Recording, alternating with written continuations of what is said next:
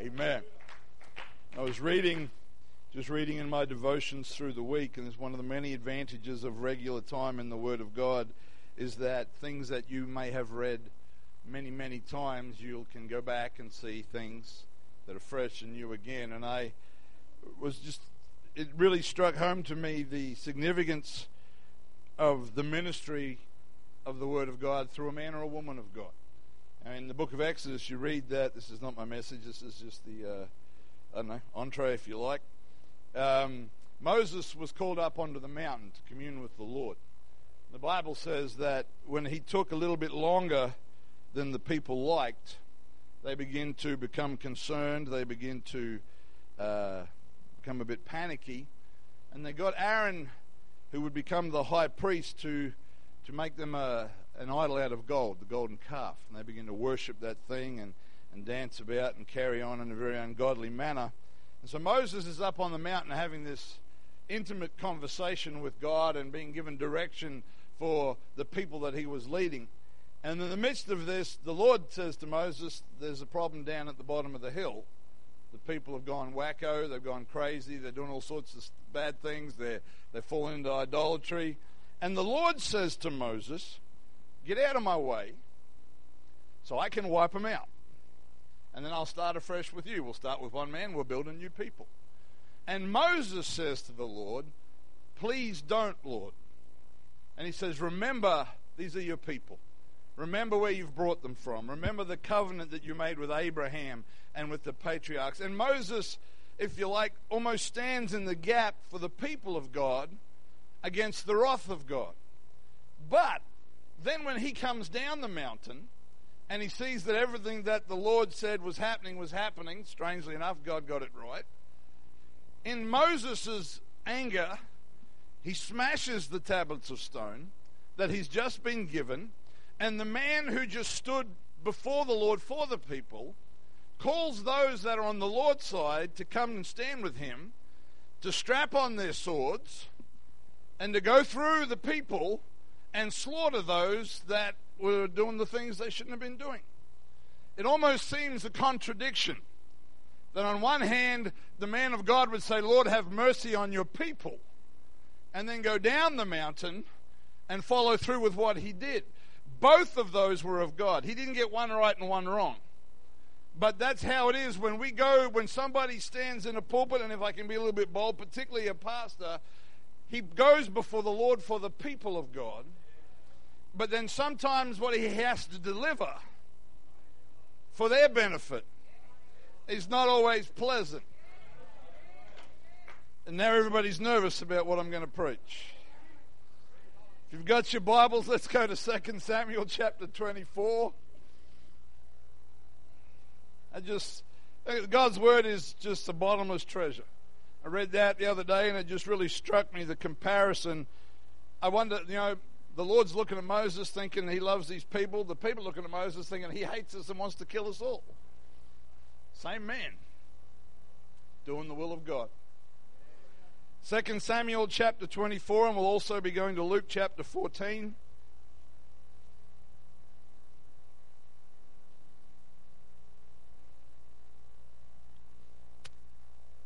Second Samuel chapter 24 and verse 18 says, and Gad, who was a prophet, came that day to David and said unto him, go up and rear an altar unto the Lord in the threshing floor of Araunah the Jebusite. And David, according to the saying of Gad, went up as the Lord commanded. And Araunah looked at him and saw the king and his servants coming on toward him.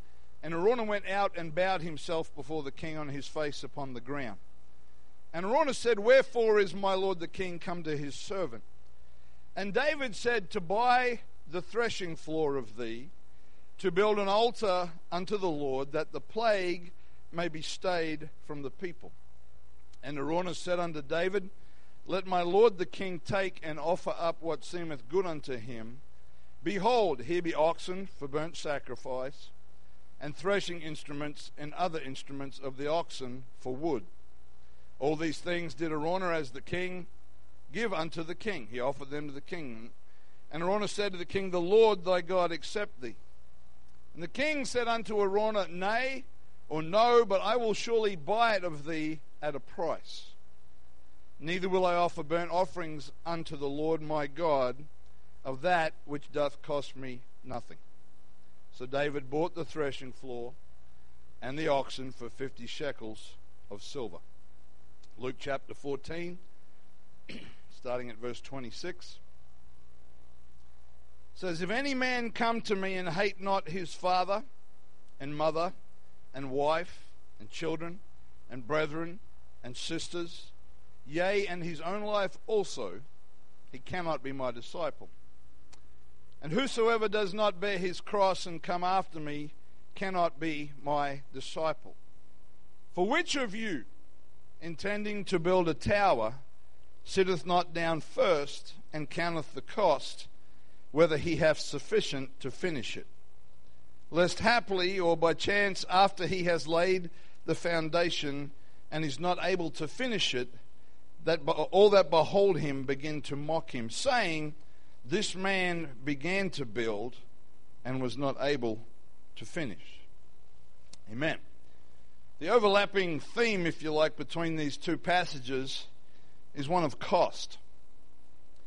David had sinned and brought suffering on the people of Israel, and this interaction with Araunah was a part of the process of seeking forgiveness from God and stopping the plague that God had sent among the people because of David's sin. David was not comfortable with the idea that he could offer sacrifice that did not cost him anything. The man that was his servant, the man that was one of his people, offered both the land and the oxen to his king for free. But David would not hear of it. He did not feel comfortable with offering something to God that somebody else had effectively paid for. And in Luke, at the beginning of our passage in Luke, Jesus spoke of hating our families. Now, if you read that in isolation, that seems pretty intense. But the usual understanding of that passage is that it's one of comparison with our love for Him and our willingness to serve Him. The Scriptures have plenty to say about loving our families and honoring our parents and all of those things. So the Lord does not want us to hate our families, but it's a comparison between our willingness to love Him and to serve Him. But we also ought to notice that there may be times when your commitment to God will put you at odds with your family. That happens. Some of you have that testimony. And then Jesus said that if you plan on building a tower or a structure of some sort, you would normally sit down and work out if you have enough money or resources to finish the job. Otherwise, if you start and you don't get the job done, people will laugh at you because of your incomplete project, because you are not able to finish it. And with that platform this morning, I want to minister from this thought, not finished yet. Not finished yet. Let's pray. Father, we thank you, Lord, for your presence here. We thank you for your goodness. We thank you, Lord, for the move of your Spirit among us. And God, I pray, we've heard from your gifts, Lord, that you have made everything possible. Everything that we need is here. It is in your name. It is through your blood. There is nothing that you cannot do. And so, Lord, this morning we ask you to speak to us, to minister to our hearts, to change, to transform, Lord God, to renew and to restore. In Jesus' name we pray. Amen. Amen. Hypothetically speaking, what would you be willing to pay if one of your loved ones was terminally ill? If there was some kind of a price that would guarantee their recovery. If somebody said there's a method or a technique, but it's going to cost X amount of money, what would you be willing to pay? If there was a situation where you could donate something, whether it was blood, bone marrow, an organ or a part of an organ, you kind of need most of them in your own body. But if you were able to do that to save the life of somebody that you loved, how far would you be willing to go? If your own life was suddenly diagnosed with a terrible fatal illness and the medical professionals told you that there was nothing that they could do, but that they were aware of an experimental treatment on the other side of the world somewhere that was seeing some wonderful results. But unfortunately, in our own country, the government health system wouldn't cover the cost of that treatment because it was still experimental, and that for you to access that treatment, that was the only thing that might save your life, and it costs millions. What would you be willing to pay? What would you do if you were told you have a disease, you're going to die, there's a treatment, let's go for Europe, it's a long way away, there's lots of smart people there. There's a treatment over there that could save your life, but it's going to cost you $5 million. Now, if you had $5 million, the question's easy to answer. But I'm working on the assumption that most of you don't. If you did not have that money, what extent would you be willing to go to, and what would you be willing to pay? I imagine that you would sell your home, that you would sell everything that you have, that you might try to get interviews in the newspaper or on television, hoping to appeal to the compassion of others to help you to raise money. You might go for various online fundraising platforms that people seem to use nowadays. You know, social media campaigns. This GoFundMe is one of the things you see online where somebody has something they want, and so they give you the opportunity to help them out. Lots of varying causes. Some is like, seriously, you want me to give money for that? But you would do whatever you could. It's an awful lot of money. But what is it worth to save your life? What is your life worth, and what would you be willing to pay? Scripture gives us examples of desperation. A woman with the issue of blood, having spent everything she had on doctors and was getting no better in her desperation to touch the hem of Jesus' garment. Jairus and his little girl who was dying. Lepers, the blind, the lame. A widow with a dead son, willing whatever it takes to try to get a hold of a miracle. When you're in that situation where life hangs in the balance, money becomes irrelevant. Other priorities fade, and because you're facing losing the most valuable things that you have. But let's make this spiritual this morning, because that's why we're here. What if in our sinful condition, before we were saved, God allowed us to stand on the very edge and look into the abyss of a godless eternity? If God allowed you to have a glimpse of hell, even for just a few moments, and see the torments that await the unrighteous in eternity. Hell is so repulsive and unattractive to men's thinking that there are theologians, people who profess to be God-fearing people, that look for ways to redefine it, to soften it, and to explain it away, such as its horror that they look in a modern context to try to find a way to soften the idea, that it's metaphorical, or it really just means that there's heaven and then second prize. They look for ways to try to make hell more palatable. But Jesus said, he said, fear not them which can kill the body, but are not able to kill the soul. He said, but rather fear him which is able to destroy both soul and body in hell. Hell is not a popular subject, nor should it be. But it's biblical. In Luke 16, it tells us of a rich man in hell who was in such suffering and such torment that even a drop of water on his tongue would have been immense relief to him. I don't know about you, but when I've been really thirsty, a drop of water is not doing a whole lot. I need a bucket. I need a big bottle of cold water. But such was his torment that a single droplet of water on his tongue he would have considered a source of relief. And it is, as much as it is impossible for us to comprehend the wonder of heaven, it is equally as impossible for us to grasp the horror of hell.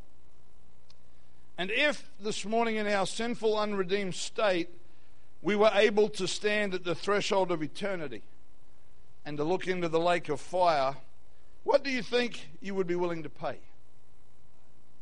What do you think that you would be willing to give to somehow escape that? No price would be too great. No demands would be too excessive. We would do anything that we were asked to do. We would endure any hardship. We would sacrifice anything. We would, if it was material, if it was experience, if it was hardship and trouble in this life, if we knew that it would get us out of going to that eternity, is there anybody that wouldn't pay the price? If you could see hell and its horror, we would pay whatever we could. No price would be too great. No demand would be too excessive. I don't know about you, but I would do whatever it took for myself. I'd do whatever it took for my loved ones. I would do whatever it takes. But the brutal reality is that whatever you could give in 1,000 lifetimes would never be enough. That's the reality. That's what the Word of God tells us. That you do not have the capacity, nor the capability, nor the resources, nor the integrity, nor anything else that could even come close to getting you out of that destiny, of excusing you from that end of the road, if I can put it that way. That's why we need to be reminded of Calvary again and again and again and again. And we're probably going to have communion after prayer on Wednesday night. Encourage you to be here for that. But you see, the only one who could pay our debt, the only one who could afford our debt, was Jesus. It was His grace and His mercy is the only thing, not the best option, but the only thing that could cause us to escape the judgment of hell. In willingly laying down His life, He provided an opportunity for us to escape that horror. This is a little heavy this morning, but eternity's a long time.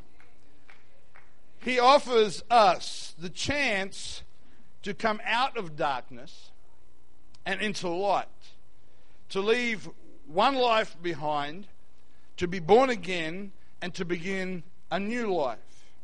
And when we are born again of water and spirit, there is another option in eternity that we have a glimpse of here.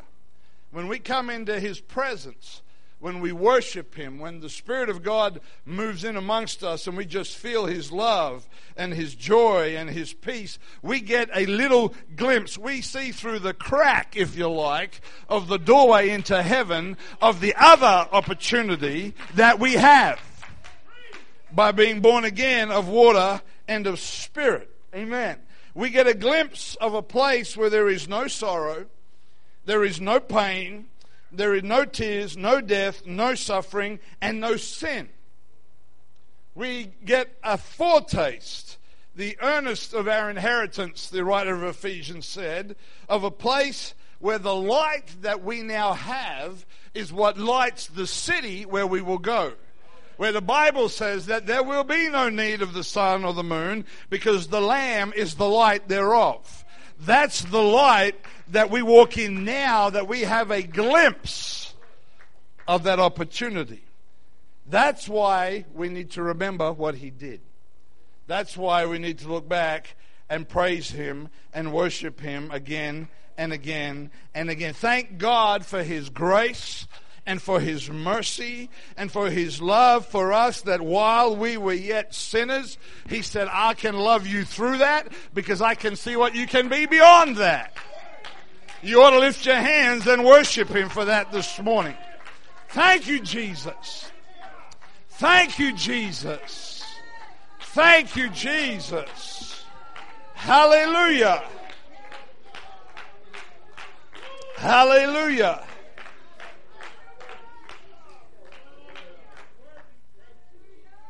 There's not one of us that was not in the express lane for hell before He found us. The good people, the bad people, and everybody in between is headed for a godless eternity without the power of the gospel of Jesus Christ. And so we come out of darkness and into light. We leave an old life. We're born again of water and spirit. You're not sure what that means. It means you repent of your sins, you're baptized in Jesus' name, you're filled with the Holy Ghost. We begin a new life. The writer of the book of Romans said shall we continue in sin? Because God's given us grace anyway. We couldn't do it. He's given us grace. Should we just continue to live the same way? And he said, God forbid. He said, how shall we that are dead to sin, this is Romans 6 if you're taking notes, how shall we that are dead to sin live any longer therein? You can't live in something you're dead to. You're either alive to it or you're dead to it. He then went on to say, no, you're not, or don't you know that so many of us as were baptized into Jesus Christ were baptized into his death. Therefore, we are buried with him by baptism into death, that like as Christ was raised up from the dead by the glory of the Father, even so we should also walk in newness of life. So if we've come out of darkness, we've come into light. We've gone from an old life into a new life. And this new life that we have is something that we are to walk in. It's not speaking particularly about putting one foot in front of another, but it's talking about the way we live. We walk in this new life. We walk in light instead of darkness. Amen. We've started a new life. The old life is dead. Being born again gives us a new life. Buried in baptism, walking in resurrection power, which I can quite easily show you if you want to afterwards. That's the power of the Holy Ghost. So one life finishes and another life starts. And if you go home, if you've got any kind of software, or if you're old school and you've still got a Strong's Concordance that needs 3 people to carry it, if you look up the word walk in the New Testament, you'll see that we are instructed to walk not after the flesh, but after the Spirit. We are instructed to walk honestly or righteously. That's in Romans 13. We are to walk by faith. 2 Corinthians chapter 5. We are to walk in good works or righteous living. Ephesians chapter 2. We are to walk worthy of our calling. Or in other words, in a fashion that reflects what God has done for us, that honors him, that glorifies him, that worships him. That's Ephesians 4:1. We are to walk in love. Ephesians 5:2. We are to walk circumspectly, or we might say carefully, taking care, being diligent. It's also Ephesians 5. Colossians says we are to walk in wisdom. 1 John says we are to walk in the light. 2 John says we are to walk after his commandments. And 3 John says we are to walk in truth. So, we were not in a position, even though we stood on the very edge of hell, as it were. We didn't realize it, but when we were lost, that was our spiritual location. One train stop from hell. When we were standing there, we could not save ourselves. We could not give enough, earn enough, devote enough to get away from that. But by his grace and his mercy and his blood and his love and the power of his name, we have a new life. But that new life requires that we live in a particular way that is different from before. Amen. Because we're called out of darkness and into light.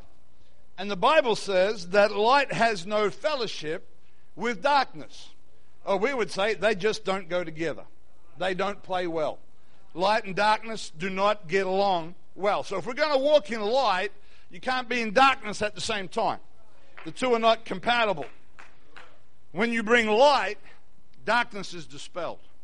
You walk into a dark room, you flick the switch, the light comes on, the darkness is no longer there. When you walk away from light, you walk towards darkness. Darkness is not something you can turn on. Darkness is the absence of light. When you walk away from light, you walk towards darkness. It is part of our walk with God to take care that we continue to walk in light and not drift into darkness. Read a quote just the other day that said, just like our eyes, our hearts have a way of adjusting to the dark. We need to be careful that we walk in the light. You cannot save yourself from sin. We have to understand that. Nobody can save themselves from sin. Only obedience by faith to the gospel can save your soul. Some people think that's saving yourself. I can't take my sins away. I can't fill myself with the Spirit of God. I can obey the gospel by faith and let him do the work. See, if you go back to the Old Testament, don't turn there, but if you go back to the story of Saul when he disobeyed the Lord and the prophet Samuel came to him and there was that interaction where Saul tried to justify his actions. He tried to say, I did this for the right reason, which was doubtful at best. But he tried to say, I did this for the Lord. I did this to worship God. I did this to please the Lord. Samuel said words that have become famous ever since then when he said to obey is better than to sacrifice. Now, let's think about that a little in a New Testament context. Why is it better to obey than to sacrifice? Because when you obey the commandments of God, you allow God to do what only He can do. But when you sacrifice, we are doing what we do towards Him. Sacrifice is part of worship once we are saved. Obedience is the process whereby we become saved. And if you continue to just try to do for God, it will not save your soul. But if you obey the gospel of God, you will be saved by the Lord, and then you are able to say, I offer you the sacrifice of praise. That's why obedience is better than sacrifice. Amen. Sacrifice does have a place in our approach to God, but it is what we do, it's not what He does. And salvation is what He does, not what we do. Amen. Bless the Lord. So when we are born again, we are called to live differently. We are called to live righteously. And give these scriptures to anybody who wants them afterwards. 2 Corinthians 6:17 through to 7:1 says, Wherefore come out from among them, be ye separate, saith the Lord, touch not the unclean thing, and I will receive you. There's a separation happening there. I don't do that anymore. And He said, And I will be a father unto you, and you shall be my sons and daughters, saith the Lord Almighty. And there's a full stop, and in your Bible, that's the end of the chapter. The Lord said, if you'll separate yourself from things that are unclean, I'll be your heavenly Father, you'll be my children. We'll have that relationship where I will look after you, I'll provide for you, I'll protect you, I'll love you, I'll take care of your needs. But it's ongoing. Because if you ignore the chapter break, you see the very next verse of 7:1 says, having therefore these promises.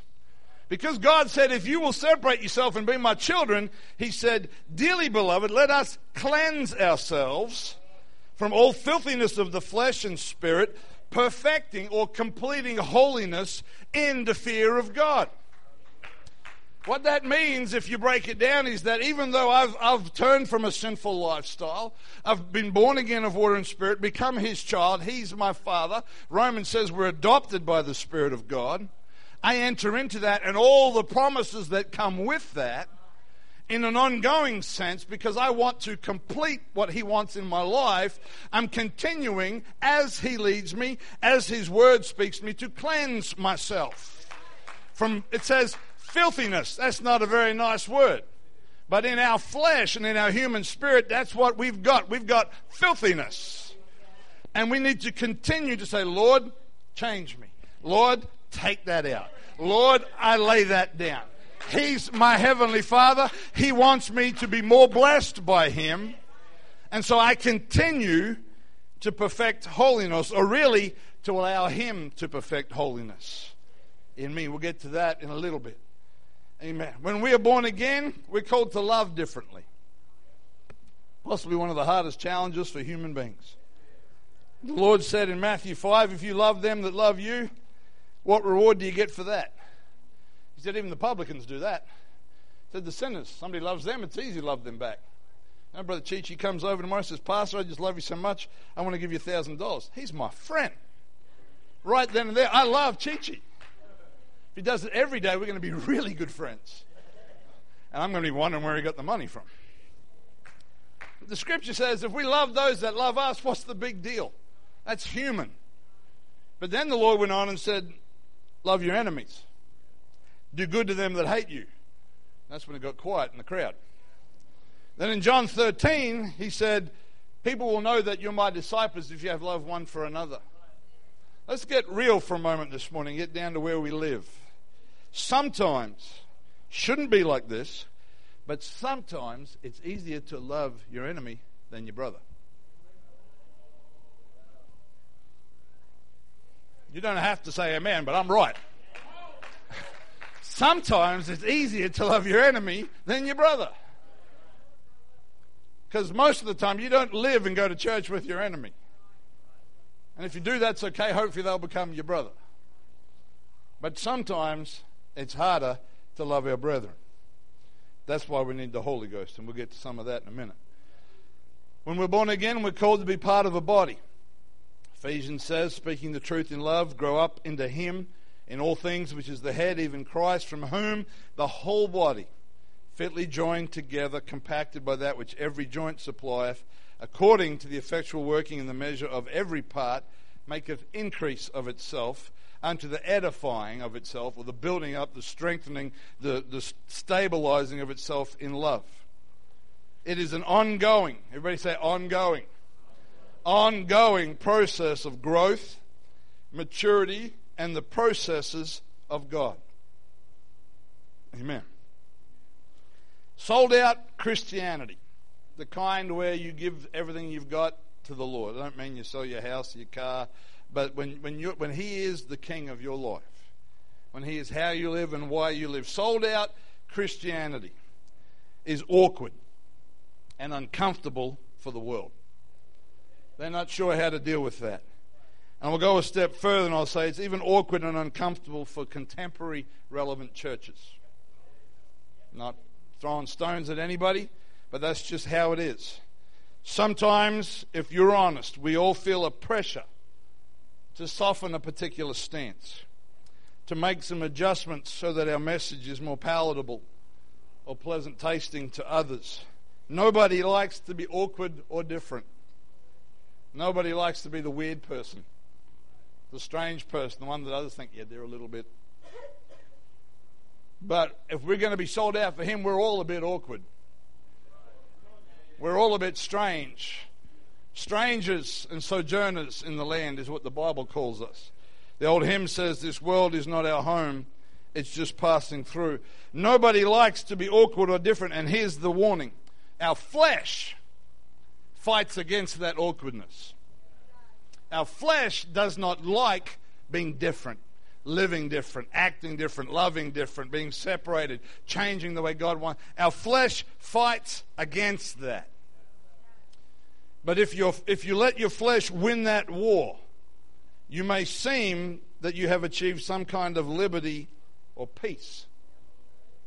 But the price of that victory is greater than you realize. And the devil deceives us to think, it's okay, I don't need those things anymore. I feel so much lighter now that I've stopped fighting. You feel lighter because you've given into your flesh.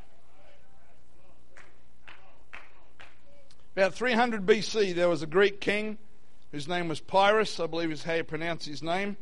He fought a battle with the Romans, and he won the battle, but in doing so, he suffered such appalling losses that it was more than offset his gains. Or in other words, the losses were greater than the gains, even though he won the battle. And thus, a victory that costs too much today is often referred to as a Pyrrhic victory. He's apparently quoted as saying in that campaign, if we are victorious in one more battle with the Romans, we shall be utterly ruined. In other words, the price that they were going to pay for that victory was not worth it. Was not worth it.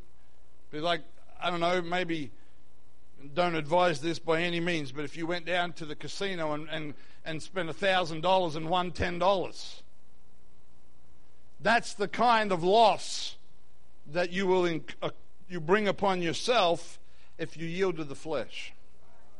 The battle will seem like you've won, but you've paid a price that is so much higher than you will realize. Be very careful what kind of victory you're seeking for.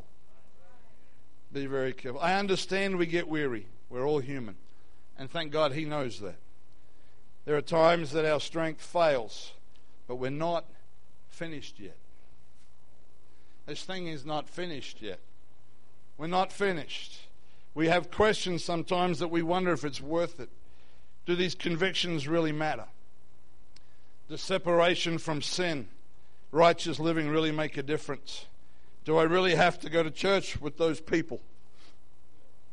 I'm not sure if I can love them anymore. Let's be honest, some of you felt like that. A little bit of honesty here.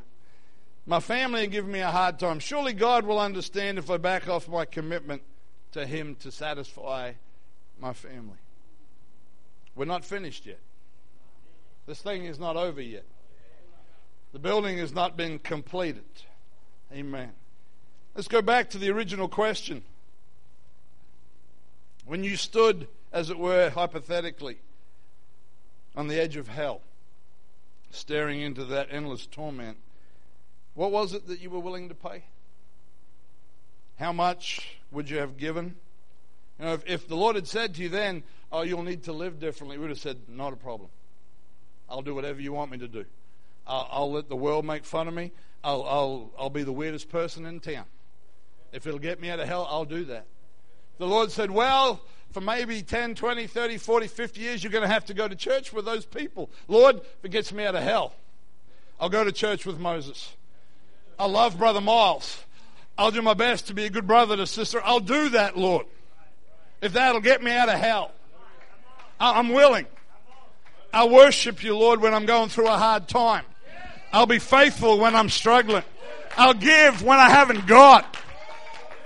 If it gets me out of hell, Lord. You can fill in the blank, but you would have said, Lord, whatever it is.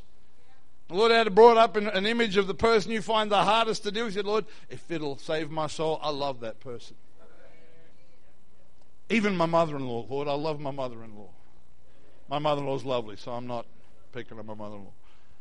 But we would be willing to do whatever we can.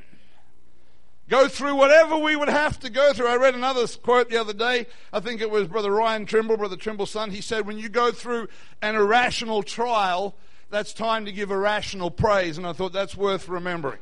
When it doesn't make sense, your worship shouldn't make sense either, but it needs to be given anyhow. But Lord, I'll go through whatever you want me to, Lord. But you see, salvation, you couldn't do enough of that for salvation. You couldn't go to the worst church on the planet and endure it for 100 years to save your soul. He had to save your soul. But he said, when I give you this new life, there's a way you need to live. And you know what the amazing thing is? People walk away from the life and sacrifice the salvation. Something they could never afford, they give up because they can't put up with, let's be honest, the little stuff. Not being flippant or being lighthearted. I know we go through struggles. I go through struggles. Trust me. I could write a book. Not that my struggle's any worse than anybody else's, but we all have them. So this is not, we have hurts. We have heartaches. Those things are real. They're not make-believe. They're genuine. They're painful. Sometimes we feel like our heart is overwhelmed. But when we're at a point where that thing is causing us to be willing to compromise, we're carnal. It's flesh. It's not spirit. It's flesh. Because it is flesh that gets hurt. It is flesh that gets offended. It is humanity that will give up in the hard time. Again, I'm not making light of your struggle. But it is our flesh, it is our stinking carnal nature that will sell the farm for a couple of beans. That's the deceit of the enemy. We are not finished yet. But here's the good news amongst all of that serious stuff. Paul wrote to the church at Philippi, and he said this. He said, being confident of this very thing, that he, not I, but he that has begun a good work in you will perform it unto the day of Jesus Christ. Because unless the Lord builds the house, we labor in vain. You see, just as you couldn't save yourself, you can't live godly by yourself. I can't live righteously by myself. I can't love. I can't be separated. I can't honor God and continue to grow and cast out filthiness of flesh and spirit in my own ability. It's not possible. I have to make the choice. But the power comes from Him. And He said, if I begin it, I'll finish it. But my message this morning is that it's not finished yet. And if you will hang on, if you will stick at it, He can bring you through. And if you'll repent of your stinking carnality, He can refresh you in the Holy Ghost, and He can give you the power that you need to overcome, because He's not finished yet. The devil wants you to believe that you don't have to do this and you don't have to do that, and that you've had enough and you don't like this and you're fed up with that, and that all may be true. But greater is He. We heard through the gifts of the Spirit that everything that we need, everything is here. And so if you're believing anything else other than that, you're listening to a lie. If I could have a musician, please, Sister Stinker. Early in the last century, I can't remember exactly what year, because this thought only came to me while I was driving to church this morning, and it's not safe to Google while you drive. I think it was around 1901 in a place called Topeka, Kansas in the USA. It's historically recognized as what some people call the birth of modern Pentecost. Now, I'm not sure I agree with that, because Pentecost never needed to be born. It was born 2,000 years ago, and it's continued ever since. But historically, at this place in Topeka, Kansas, there's a building. Now, this building, if you look it up, you'll find that it was, some of its design and its feature and its structure was fashioned after English castles. The man that built this place had these grandiose ideas and spent at the time what was an absurd amount of money.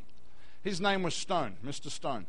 He built this place, but because of a change, I think it was, in the economy, he was either unable to complete the building or unable to maintain the upkeep of that building. And that building became known as Stone's Folly, or Stone's Foolishness. It was a monument to him not finishing the job.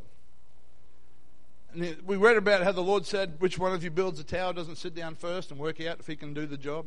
Stone was unable, because of a change in his circumstances, to finish the job.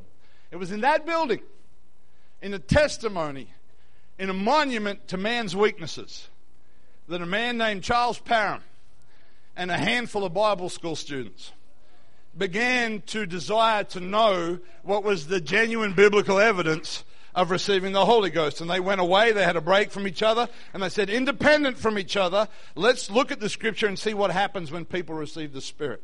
And they came back, and they all came back, strangely enough, with the same conclusion. That according to the Word of God, when somebody was filled with the Holy Ghost, they spoke with other tongues. And they began to pray. And I don't remember her name, but there was one particular lady that was the first one, as she was prayed for, was filled with the Holy Ghost, speaking in other tongues. And that began what became known as the 20th century Pentecostal movement. It spread from Topeka, it went down to Texas and across to California. Some of you might be familiar with Azusa Street. But it was born in a place that was a testimony to what man could not do. It was there that God said, I'll pour out my power where you are weak and incomplete. Amen. It's not finished yet. Stand with me if you would this morning. Are you feeling a little bit like your life is folly, or your walk with God is struggling? The word of the Lord to you this morning is it's not finished yet. And that if you will give it to Him, all those convictions you fight, all those people that you struggle with, if you will repent, and really, to be honest, that's what it takes. It takes repentance. If we'll repent of all of that, He said to us that everything that we need is here. And that He that began a good work in you plans on performing it unto the day of Jesus Christ. This altar is open. If you want to come and say, Lord, let that same Spirit that fell at Stones Folly. Fall on me this